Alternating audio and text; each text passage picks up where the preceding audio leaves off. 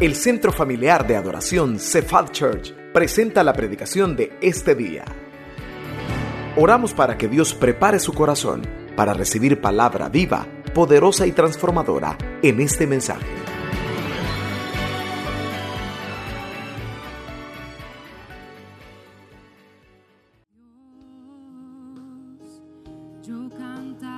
¿Cuántos creen que el Señor es bueno? De la bondad de Dios.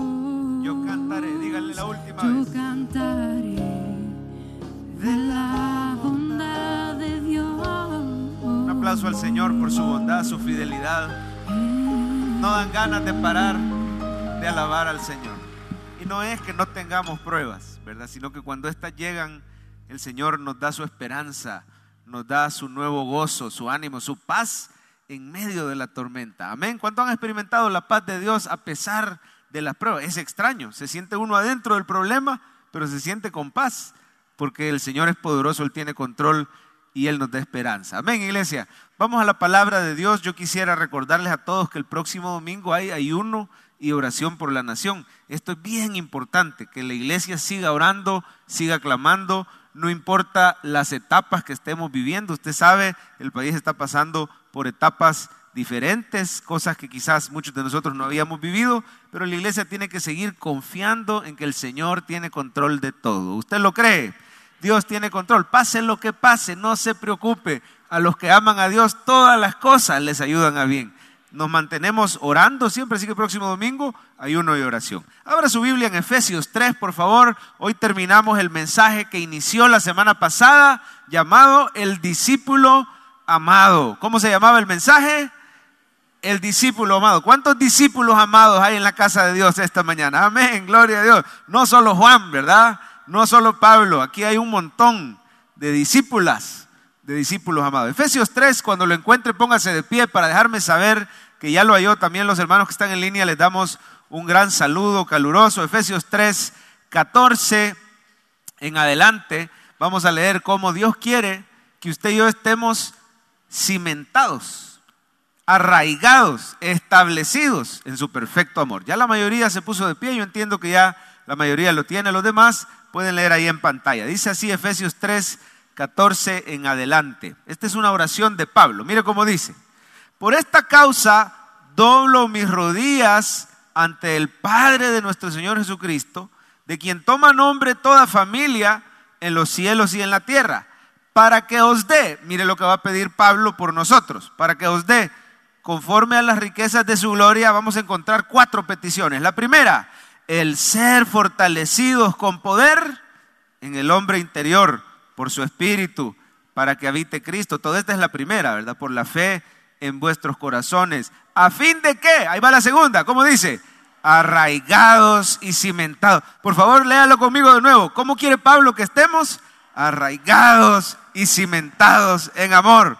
Seáis plenamente capaces de comprender con todos los santos, mire las 4 dimensiones del amor. ¿Cuál es la primera?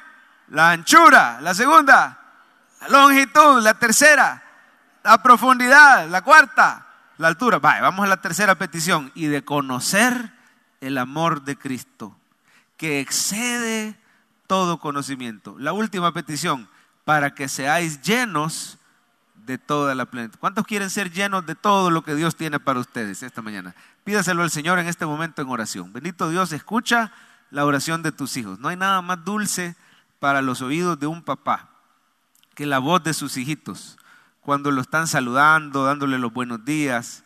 Señor, cuando tus hijos vienen a tu casa y te alaban, te adoran, incluso cuando te lloran, cuando te piden, pero para ti, Señor, es agradable oír nuestras voces. Gracias, Señor, porque tú te alegras que estemos aquí esta mañana. Y ahorita, escuchar las voces de tu hija, de tu hijo, diciéndote: Señor, háblame. A ver, pídaselo usted al Señor. Háblame esta mañana, Señor. Usa al predicador, no importa quién predique aquí en Cephal Church, siempre usa tu palabra para que te oigamos a ti, Señor, y que salgamos de este lugar bendecidos, consolados, fortalecidos, exhortados, edificados. Sobre todo, Señor, danos el poder del Espíritu para saber cómo poner en práctica, que estas prédicas no sean pura emoción, que de verdad cambien nuestra vida, Señor, y allá afuera empecemos a andar en tus caminos, a glorificarte, y a experimentar esa vida en abundancia que tú querés que tengamos. En el nombre de Jesús. Y la iglesia dice, amén. Pueden sentarse, amados. Pues yo no sé si a usted lo está transformando como a mí esta enseñanza de que somos los discípulos amados del Señor. Amén. Yo he recibido testimonio tras testimonio esta semana de lo que Dios está haciendo, hermano, cuando uno tiene bien firme su identidad. Porque muchas veces ya habíamos oído, decía el versículo de la semana pasada, todos conocemos el amor de Dios. Pero es diferente, hermano, estar conscientes todo el tiempo cuánto nos ama el Señor. Y cuando el cristiano está consciente, cuando el cristiano entiende que su identidad es que somos hijos amados de un Dios todopoderoso, todo cambia. Cuando el cristiano está consciente que su identidad es ser un hijo de Dios, veíamos 4 puntos la semana pasada. Iban a aparecer en pantalla solo para que estemos recordando lo que dijimos. ¿Qué cambia en el cristiano cuando recuerda que es discípulo amado? Lo primero, decíamos, adora de todo corazón. Uno se acuerda de ese gran amor y le brota, hermano, la adoración, el dar ofrendas, el servir, ¿verdad? El pasar tiempo con Él. Lo segundo, ¿qué cambia cuando uno sabe que es discípulo amado? Vence la tentación. ¿Se acuerda? El Padre le dijo a Jesús, este es mi Hijo amado, en quien tengo complacencia. Y Jesús va al desierto y enfrenta la tentación sabiendo que Él es Hijo amado del Padre. Lo tercero, dice que el perfecto amor echa fuera, ¿qué, iglesia?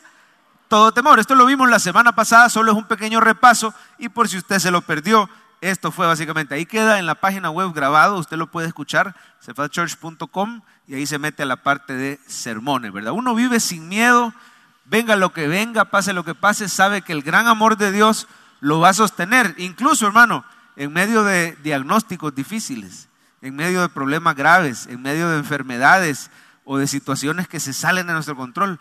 El saber que somos amados del Señor nos sostiene, por ejemplo, como a José.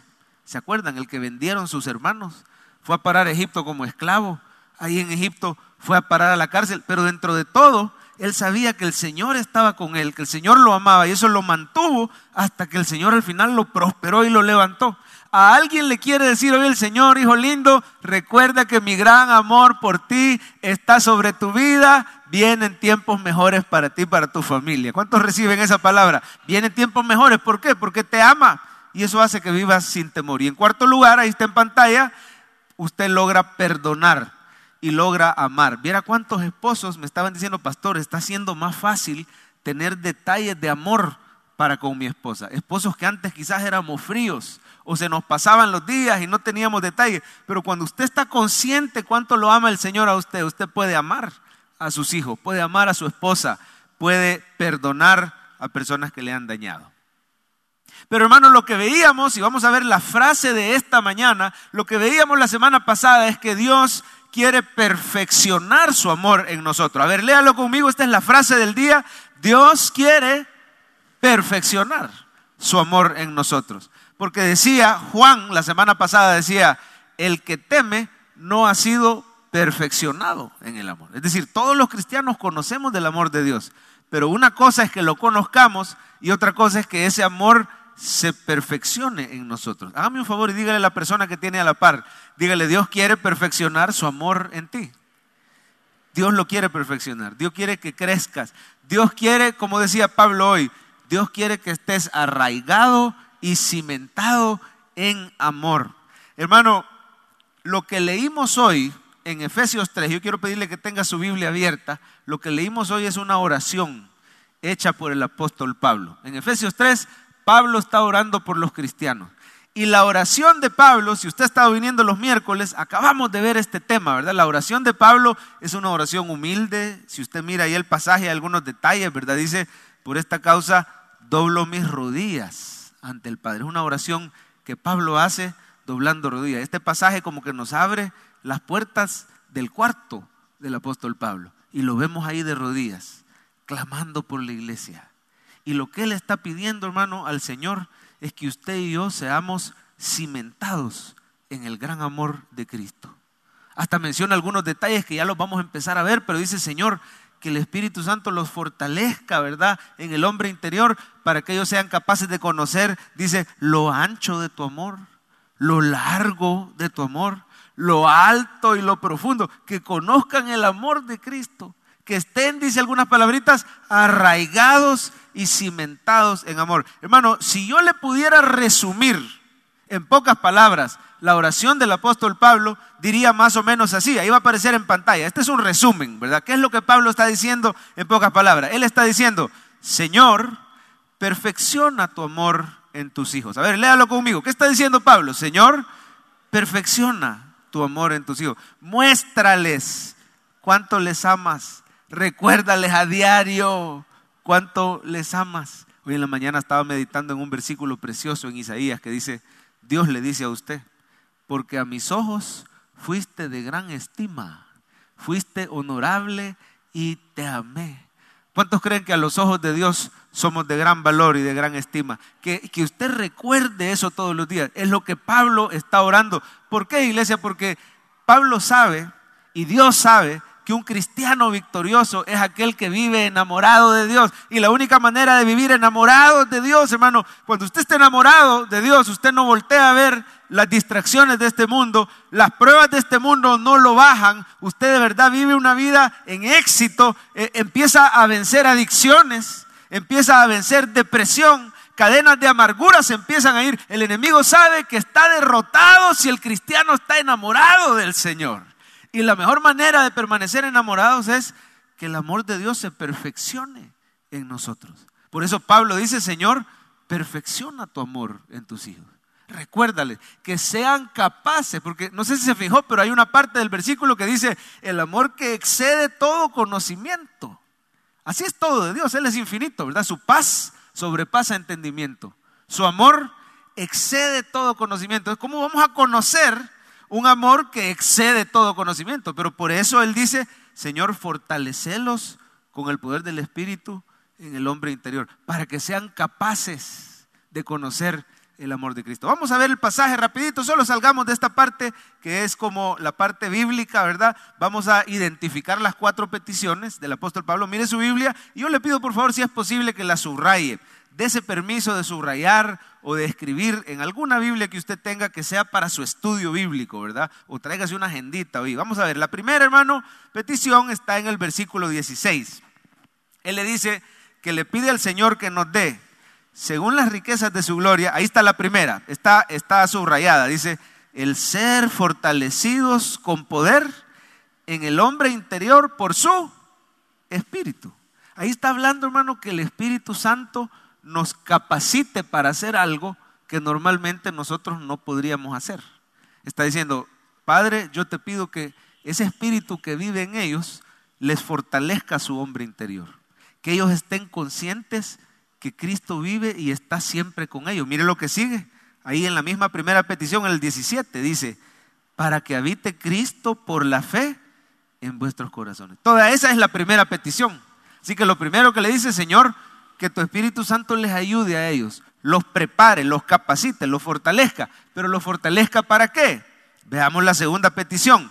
Mire ahí en el 17, como a la mitad del 17, dice: a fin de que estén como arraigados y cimentados en amor. Estas 2 palabras son importantes. ¿Cómo nos quiere Dios a los cristianos? Nos quiere firmemente arraigados y cimentados en amor. Estas 2 palabras son metáforas del mundo agrícola y del mundo arquitectónico. Porque arraigados quiere decir que usted tenga raíces profundas y fuertes. ¿Qué le pasa a un árbol que tiene raíces fuertes, raíces profundas? Cuando viene la tormenta, ¿qué le hacen? Las raíces lo sostienen. Cuando vienen los vientos, cuando se dan temblores como los que se han estado dando últimamente. Pero si el árbol tiene raíces profundas, uno de estos días le decía yo a mi esposa: mira, hay un árbol que tenemos grande allá afuera, es un árbol que tiene varias décadas, me pone un poco nervioso porque han crecido tanto las ramas, es un palo de mango enorme, lindo, un tipo de mango como colombiano, casi no se da aquí, pero le decía yo, me da un poco de temor por los temblores, por las lluvias, la tierra de alguna manera se afloja, ¿verdad? Que vaya a caer eso sobre la casa, pero me decía ella y mi suegro que sabe mucho de ese tema, me decía: mira las raíces de este árbol. Y a varios metros, hermano, lejos del árbol se logran ver algunos pedazos de raíces y luego se mete bien profundo. Un árbol que está profundamente arraigado, no hay nada que lo pueda mover. Así es el cristiano, hermano, que conoce y recuerda todos los días: por obra del Espíritu, cuando hace su devocional, cuando lee la Biblia, cuando se conecta con Dios, cuando ora, el Espíritu Santo le ha dado esas raíces profundas. El cristiano que está bien arraigado en amor, no me lo mueven las tentaciones. El cristiano que está bien arraigado en amor, no me lo botan las pruebas. Cimentado quiere decir que tiene buenas bases. Lo que está abajo de los edificios, la parte de la tierra hacia abajo, los cimientos. Los arquitectos saben que es la parte más importante para la estabilidad de un edificio, que tenga fuertes y profundos sus cimientos. De esa manera el Señor, hermano, quiere que el amor de Dios sea lo que nos mantiene, que estemos arraigados y cimentados en amor. La tercera petición, hermano, dice que el versículo 19, Pablo ora que podamos conocer un amor específico. ¿El amor de quién? Dice, conocer el amor de Cristo. Claro, cuando usted experimenta en su vida el amor de amores, porque hay muchas clases de amor, ¿verdad? Usted puede experimentar el amor de un hombre, el amor de una mujer, el amor de sus hijos, el amor fraternal. Hay amor eros, que es un amor, por ejemplo, romántico. Hay amor fraterno, ¿verdad? Que es un amor de hermanos, de amigos. Pero el amor de Dios es el amor ágape. A ver, digan conmigo, por favor, ágape. El amor ágape, el amor de Cristo, es un amor sacrificial. De tal manera amó Dios al mundo que dio su vida por usted y por mí. Cuando usted comprende el amor de Cristo y lo recuerda todos los días, oiga, hermano, ahí usted va a estar arraigado en amor. Yo no sé si ustedes habrán oído, yo hace tiempo recuerdo en escuela dominical un corito para niños que decía: el amor de Dios es maravilloso. ¿Lo conocen? Grande es el amor de Dios. ¿Cómo decía? Tan alto que no puedo estar. Ajá. Tan bajo que no puedo estar abajo. ¿Cómo decía? Tan ancho que no puedo estar al lado de. Solo puedo estar dentro. Solo puedo estar dentro. ¿Sabía usted que es bíblico ese canto? Está hablando de las dimensiones que dice Pablo. Señor, ayudarles con el poder de tu Espíritu. Por eso le decía que se resume en: Señor, perfecciona tu amor en ellos. Porque está diciendo, ayudarles con tu Espíritu para que ellos estén cimentados en amor, conociendo el amor de Cristo, que es ancho. Hay un comentarista que a mí me encanta cómo explica eso de los 4 tamaños. Dice que el amor de Cristo es tan ancho porque ahí caben todas las personas de todas las etnias, de todas las clases sociales, de todas las edades. Hermano, ahí caben judíos, ahí caben gentiles. En el amor de Cristo caben hombres, caben mujeres, caben niños, caben ancianos, caben personas ricas, personas pobres, personas muy estudiadas. Para Cristo dice que Él no hace acepción de personas. ¿Cuántos creen que el amor de Cristo puede transformar a cualquier persona? A los ricos. Claro, dice, es más difícil que un rico entre al reino de los cielos. Es más fácil, dice, que entre un camello por el ojo de una aguja. Pero para Dios no hay nada imposible, porque el amor de Dios es ancho. Oiga bien, el amor de Dios es ancho, no deja a nadie afuera. Él puede salvar a quien sea. El amor de Dios es largo, la longitud del amor de Dios. ¿Qué quiere decir? Que nos ama con amor eterno. ¿Sabía usted que desde antes que el mundo existiera, el Señor ya le conocía a usted y ya lo amaba? ¿Sabía que desde antes que usted fuera cristiano, el Señor ya conocía hasta las fallas que usted iba a tener y aún así lo amaba? ¿Y sabe qué, hermano? Va a llegar el momento de morir, nos vamos a ir con Él y nos va a seguir amando, porque ni la muerte nos podrá separar del amor de Dios que es en Cristo Jesús. Él dijo: con amor eterno te he amado. Ahora también dice que es un amor profundo. ¿Qué quiere decir? Que no hay persona tan hundida en el pecado que el amor de Dios no lo pueda alcanzar. Su mano, dicen los norteamericanos, es far reaching. Su mano va a llegar hasta donde sea necesario, alcanza al que está más lejos, al que está más hundido. Oiga, hermano, yo no sé, voltee a ver a su alrededor, pero probablemente en un culto tan grande, aquí pueden haber personas que hasta hayan cometido homicidio. Voltee a ver a los que tienen la par, a ver si no tienen cara de... No, vea. Personas que hayan cometido asesinato. Personas, oiga, yo estoy seguro que aquí pueden haber personas que están batallando con una adicción, con una severa depresión, con cualquier situación. Quiero decirte, hermano lindo, hay esperanza para tu vida, porque el amor de Dios es profundo. No hay pecado que el Señor no pueda perdonar con su poder, con su gracia. Hoy tienes que escuchar este mensaje una vez más. No me canso de decírtelo. La sangre de Cristo es poderosa para limpiar de todo pecado. Su amor es profundo. Usted lo tiene que escuchar diariamente, recordarlo, porque Él quiere que usted cimentado usted en ese amor. Ahí está la victoria del cristiano. Recuerde todos los días cuánto el Señor le ama y no va a haber lugar en tu corazón para otros amores. Le voy a poner otro ejemplo, el amor al dinero.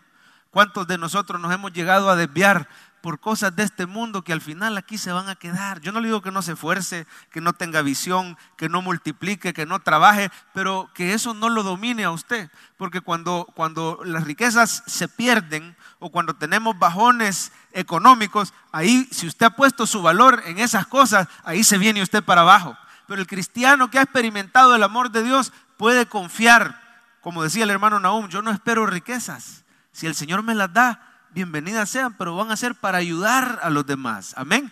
Nuestro corazón gobernado por el amor de Dios. Y dice la altura. ¿A qué se refiere con la altura del amor? Dice el comentarista, es que es un amor tan alto que nos va a llevar al cielo. ¿Cuántos saben que el Señor no los va a abandonar? Estamos viviendo en un mundo caído. Estamos viviendo en un mundo difícil. Pero iglesia, recuerde bien esto. Esto no es todo lo que hay. El Señor ha prometido nuevos cielos y nueva tierra. ¿Y sabes lo que te va a meter ahí? El gran amor de Dios por ti y por tu familia. ¿Cuántos alaban al Señor por la altura del amor de Dios? Esa es la tercera petición.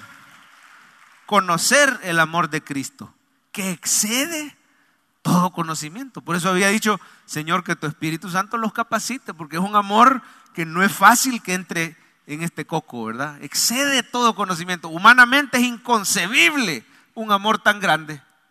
¿Cuántos le fallan al Señor todas las semanas? Levante la mano si usted es sincero. Voy a hacer una más difícil. No la levante, pero usted sabe. ¿Cuántos le fallamos al Señor todos los días? Bueno, levántela pues. ¿Cuántos le fallamos al Señor todos los días? Y el amor del Señor, ¿sabe qué? Le voy a decir algo.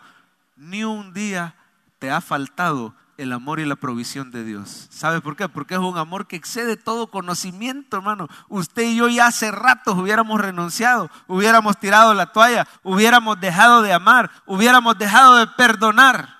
Pero el amor del Señor nunca deja de ser. Amén. Y dice al final la última petición, que seáis llenos de toda la plenitud de Dios.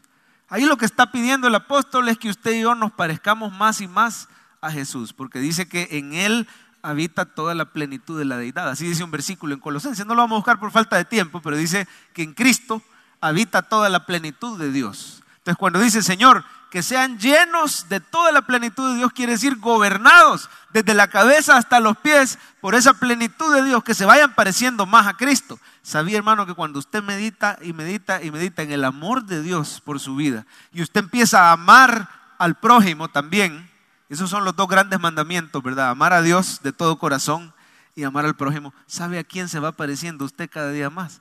A nuestro Señor Jesucristo. Que el Espíritu Santo nos siga transformando de gloria en gloria a la imagen del Señor. Dice amén, iglesia. Pero vamos a ver de nuevo la frase de este día. Esto es lo que resume la oración de Pablo. Dios quiere, pongamos la frase del principio, esa. Dios quiere perfeccionar su amor en mí. Dígalo fuerte la última vez. Dios quiere perfeccionar. Ahora, ¿cómo se hace en la práctica, pastor? De eso se trata este mensaje. ¿Qué cosas puedo yo salir y hacer para estar cimentado y arraigado en el amor de Cristo? La primera va a aparecer en pantalla. Lo primero que hay que hacer todos los días, recuerde de dónde le sacó el Señor. Amén. Yo no sé si se acuerda usted esta mañana, ¿qué amanecía haciendo usted los domingos antes que el amor de Cristo llegara a tu vida? ¿En qué circunstancias estabas? Este día un montón de gente ha amanecido en hospitales, gente ha amanecido en cárceles, gente no ha amanecido. Y usted y yo estamos en la casa del Señor por el gran amor de Dios que Él tiene para con nosotros. Pero si usted recuerda, hermano, de dónde le sacó al Señor, quién era usted y qué es lo que hacía antes de venir al Señor. Si usted recuerda eso, se enamora porque ve lo que Dios ha hecho en su vida. Tenemos que recordar que siendo aún pecadores, el Señor nos amó. Dice Romanos 5:8, ahí va a aparecer en pantalla, mírelo conmigo. mas Dios muestra su amor para con nosotros. ¿En qué, iglesia? ¿En que qué dice? Siendo aún pecadores, Cristo murió por nosotros. O sea, el amor de Dios llegó a la vida de una persona que no se lo merecía.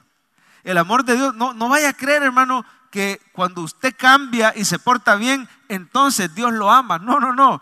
Es el amor de Dios por alguien que se porta mal. El amor de Dios por alguien que era enemigo de Dios. El amor por personas, dice, siendo aún pecadores, Cristo nos amó y entregó su vida. Y ese amor es capaz de transformar tu ser. ¿Quiere usted enamorarse del Señor? Recuerde de dónde lo sacó el Señor. Se lo voy a decir en lenguaje bíblico. Estaba pensando yo cuando preparaba este mensaje, les voy a decir para que no se me ofendan los hermanos. Se lo voy a hablar, usted sabe que la Biblia habla en lenguaje vosotros, ¿verdad? Así que vamos a decirlo en lenguaje bíblico. Acordaos, hermanos, que algunos de vosotros erais bolos. Algunos de vosotros que están aquí erais adúlteros y el Señor te salvó. Acordaos que algunos de vosotros erais mal hablados, aunque no diga amén, y el Señor los salvó. Acordaos que algunos de vosotros erais rencorosos, orgullosos, deshonestos. ¿Quiere que siga? Ahí tengo una gran lista aquí escrita, pero lo importante es esto. Acordaos, hermanos. A ver, dígale al que está a la par y dígale, acordaos. En lenguaje bíblico, así lo dice Pablo, ¿verdad? Efesios 2:11, mire en pantalla, por favor. ¿Quiere Dios que nos acordemos? Claro que sí. Dice, por tanto, mira, ahí está, acordaos que en otro tiempo, ¿qué éramos, iglesia? Vosotros los gentiles, en cuanto a la carne, erais llamados incircuncisión. Mire el versículo 12 conmigo. En aquel tiempo mire cómo estábamos. 5 frases que nos describen. Estábamos, número 1, sin Cristo. Número 2, alejados, o sea, no éramos miembros del pueblo de Dios. Número 3, ajenos a las promesas. Número 4, sin esperanza. Y número 5, sin Dios en el mundo. ¿Cuántos se acuerdan de dónde Dios los sacó? Cuando estaban atrapados quizás en vicios del pecado, en cualquier situación. Pero dice, ahora en Cristo Jesús, vosotros que en otro tiempo estabais lejos, habéis sido hechos cercanos por la sangre de Cristo. Y habrá alguien aquí que diga, pero es que yo nunca fui nada de eso, pastor. Yo nunca fui bolo, nunca fui adúltero, nunca fui mal hablado. Pero acuérdese que está el pecado de orgullo, está el pecado de buenitis, de superioridad espiritual. Está el pecado simplemente de ser independiente de Dios y de vivir para mi propia voluntad, para mi propio reino y no para el reino de Dios, siendo criaturas de Dios, habiendo sido creadas por Él para glorificarle. Está el pecado de ser independiente, de ignorar por completo la voluntad de Dios. Y muchos de nosotros éramos así. Hermano, cuando reconocemos que estábamos muertos y Él nos dio vida, cuando reconocemos que nadie daba 5 por nosotros y Él dio a su precioso Hijo, no podemos hacer otra cosa que enamorarnos y adorar al Dios de los cielos. Con que sin ir tan lejos, le voy a decir algo, no hay necesidad de ir tan atrás. Acordate de dónde te sacó el Señor. No, acordate de las que te sigue perdonando hoy en día. ¿Cuántos dicen amén? De lo que el Señor te sigue salvando. Cuando de repente uno no sabe por qué, de repente como que se desorienta y se desubica y se pierde del rumbo. Pero el amor del Señor es tan precioso que nos trae de regreso al camino. Él dice que si una ovejita se le ha alejado, deja las 99 y va a traer a esa, porque así de grande es el amor del Señor.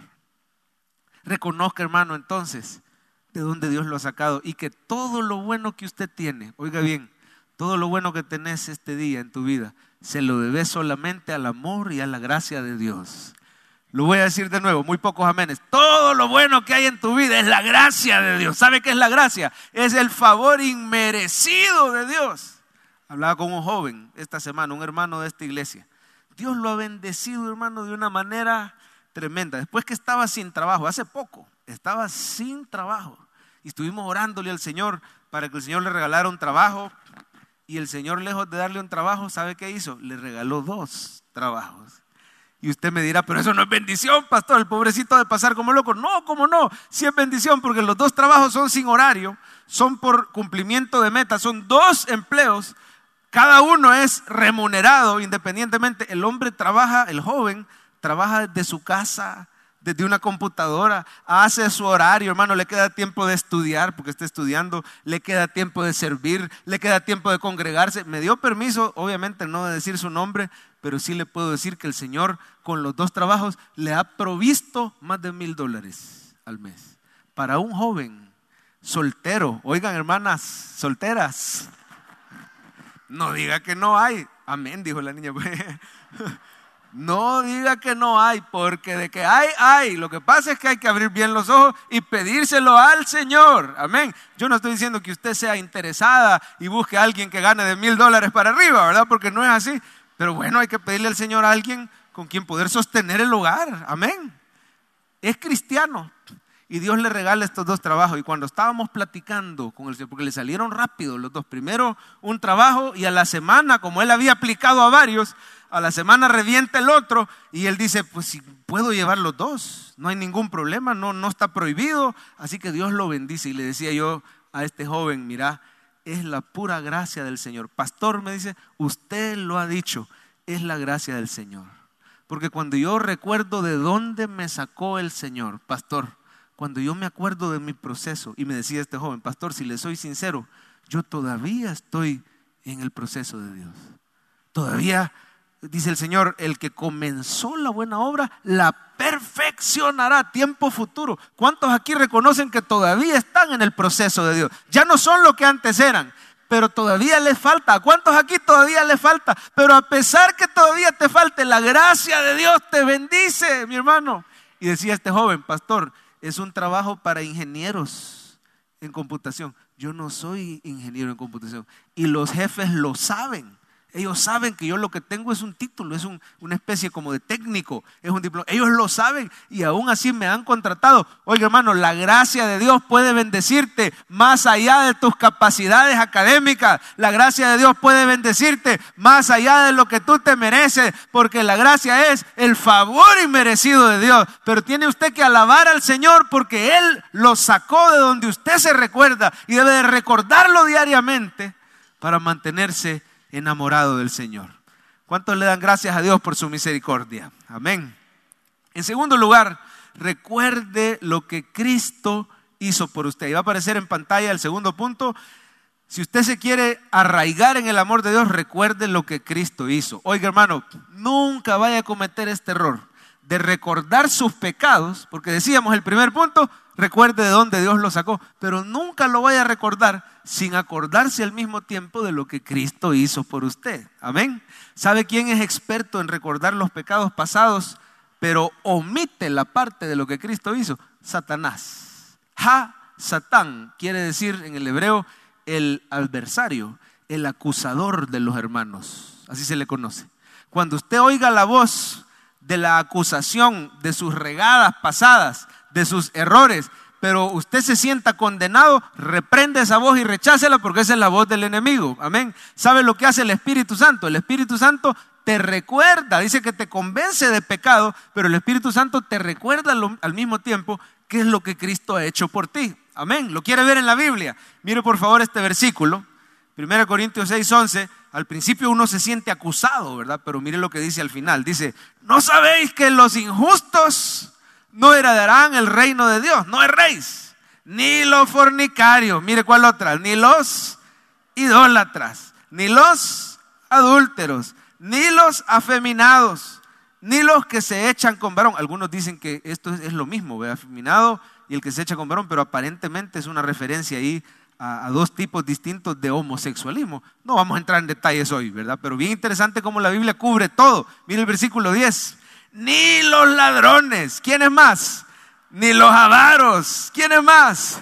Híjole, los borrachos, los maledicientes, los estafadores. Yo creo, hermano, sinceramente, y lo digo con humildad y con cariño, pero yo creo que nadie sale vivo de esa lista. Amén.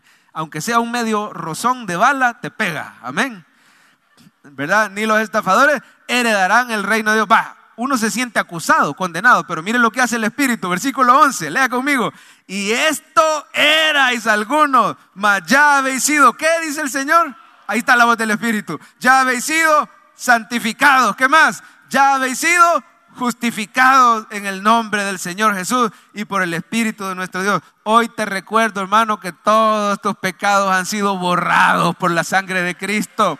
Nunca se acuerde solo de los pecados, acuérdese lo que Cristo hizo. Ahí es donde te enamorás del Señor. Cuando te das cuenta, hermano, dice un versículo en Juan 16, no lo vamos a buscar, pero en Juan 16 hay un versículo que dice: cuando el Espíritu Santo venga, Él convencerá al mundo de pecado, de justicia y de juicio. Ahí está la clave. El enemigo lo que hace es condenarte y acusarte, pero la Biblia dice: ninguna condenación hay para los que están en Cristo. ¿Qué es lo que hace el Espíritu? Se contrista cuando has pecado. No contristéis, dice Pablo, el Espíritu Santo con el cual fuisteis sellados. Entonces el Espíritu no te condena, Él te convence de pecado, pero también de justicia. ¿Sabe qué quiere decir cuando están esas dos juntas? El Espíritu Santo te dice: mira, la regaste en eso, pero la sangre de Cristo te ha justificado. Diga por favor: soy justificado por la fe, soy justificado en Cristo Jesús. Hoy estoy aquí, hermano, para recordarte que cada minuto de tu vida, cuando Dios te mira, ¿sabes qué? Dios te mira con la perfección de Cristo. ¿Sabía usted que esta mañana, a pesar de sus regadas, Dios a usted lo mira perfecto? Ahí aparece en pantalla esta frase: Dios te mira con la perfección de Cristo. Léala conmigo, por favor. Dios te mira con la perfección de Cristo. Yo quiero mostrarle algo. Bíblicamente, hermano, aun cuando usted falla, usted, dice la Biblia, que usted es justo por la fe. ¿Qué quiere decir? Que Dios te mira perfecto. Dios te mira como que te hubieran puesto unas ropas blancas, relucientes, y adivine a quién le pertenecían esas ropas. A nuestro Señor Jesús. Lo vamos a ver en pantalla mejor. Espiritualmente, así éramos usted y yo. Mire, como esta primera foto que va a aparecer en pantalla. Así estábamos. Dice la Biblia que hasta nuestras buenas obras eran como trapos de inmundicia. Usted y yo, con ropas viejas, rotas, malolientes, de nuestro pecado, de nuestra incapacidad para obedecer al Señor. Por más que nos dieran los 10 mandamientos en esas tablas, estaban fuera de nuestro corazón. La ley solo tiene poder para condenar. Así le llama la Biblia, le llama el ministerio de la condenación. La ley es un espejo que te muestra lo mucho que te falta para llegar al estándar de Dios. Usted y yo estábamos así, pero ¿sabe qué hizo Cristo, hermano? Él tomó esas ropas en la cruz. Él se vistió de nuestro pecado. ¿Y sabe cómo nos vistió a nosotros? Mire la siguiente foto. Delante del Señor, Dios lo mira perfecto a usted. Esas ropas blancas, relucientes, gloriosas, le pertenecían al Cordero de Dios. Él se puso tu ropa sucia en la cruz y Él te ha vestido. Aunque le falles, eres justo por la fe. ¿Cuántos dicen amén? ¿Lo quiere ver en la Biblia? Mire el 2 Corintios 5:21. Dice: al que no conoció pecado. ¿Quién es el único que no conoció pecado? Cristo. Al que no conoció pecado, por nosotros lo hizo pecado en la cruz, para que, ahí está la ropa blanca, mire, para que nosotros fuésemos hechos, ¿qué dice? Justicia. Hágame un favor y diga: yo soy la justicia de Dios en Cristo. Dígalo en este momento: yo soy la justicia de Dios en Cristo. Y siga confesando eso cada vez, aun cuando usted le falle al Señor. Usted se acerca, le confiesa su pecado, pero dice: Señor, gracias por lo que Cristo hizo. Ahí usted se enamora. Gracias porque Cristo me ha justificado por la fe. Entonces tu identidad es un hijo de Dios, amado por el Padre, justificado por la fe. Ahí el pecado no gana terreno en el corazón de un hijo que está firme en esto. Hablaba yo con una hermana bien sincera, se sinceró bastante con mi esposa, conmigo, diciéndonos sus luchas con un defecto de carácter.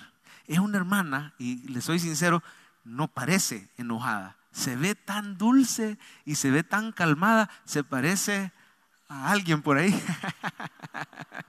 No, pero ella sí es un pan de Dios con su carácter, ¿verdad? Esta hermana que le cuento, no. Esta hermana nos confiesa que de repente, cuando algo la enoja, pierde el control, se saca de sus casillas. ¿Cuántos aquí a veces se sacan de quicio? Y esta hermana empieza a levantar la voz y empieza a gritar. Y cuando menos siente, saca la caja de lustre. Habrán cristianos que se les sale todavía la caja de lustre. Cuando van manejando, cuando están en el trabajo, en la casa, con los hijos, con la familia. Y esta hermana decía: pastor, viera que cada vez es menos, pero todavía me pasa. Pero ¿sabe cuál ha sido la clave? Porque nos dice esta hermana: por la gracia de Dios ya no soy lo que era antes. Es mucho menos frecuente. Así es la santificación. Siempre hay caídas, pero son más espaciadas y somos más rápidos para ir y ponernos a cuentas con Dios, ¿verdad? Así es la santificación, es un proceso. ¿Cuántos saben que la santificación es un proceso? Y aun cuando fallas, aquí está la clave, aun cuando fallas, sigue creyendo que eres justo por la fe. Y esta hermana dice, cada vez que le fallo al Señor, en vez de sentirme condenada y alejarme de Dios, que eso es lo que el enemigo quiere, cada vez que le fallo yo digo, Señor, gracias, porque ninguna condenación, a ver, ¿por qué no lo dice en este momento? Ninguna condenación hay para el que está en Cristo. Entonces se acerca, dice el Señor, acercaos confiadamente al trono de la gracia para alcanzar misericordia. Esta hermana, habiendo fallado, se acerca. ¿Por qué? Porque sabe que ella es justa por la fe.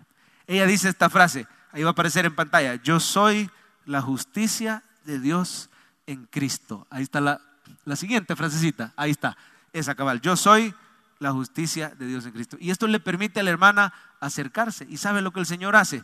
Le pone en su corazón el sentirse perdonada, el sentirse amada, a pesar que gritó. ¿Y sabe lo que le pone? Va a pedir perdón a sus hijos, va a pedir perdón a sus compañeros de trabajo. Dios empieza a transformar su vida. Amén.